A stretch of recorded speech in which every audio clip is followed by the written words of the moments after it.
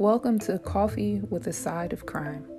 I too like true crime like everyone else that has been working from home since the pandemic and maybe those before. But a lot of my time has been spent working and listening to podcasts. So I decided, why not make the type of podcast that I would like to listen to? And with that, I always like a good true crime podcast.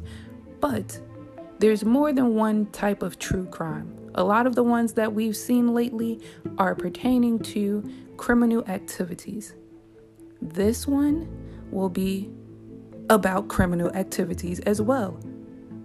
On every level, though, from murders to Ponzi schemes to missing and exploited children to stealing of animals.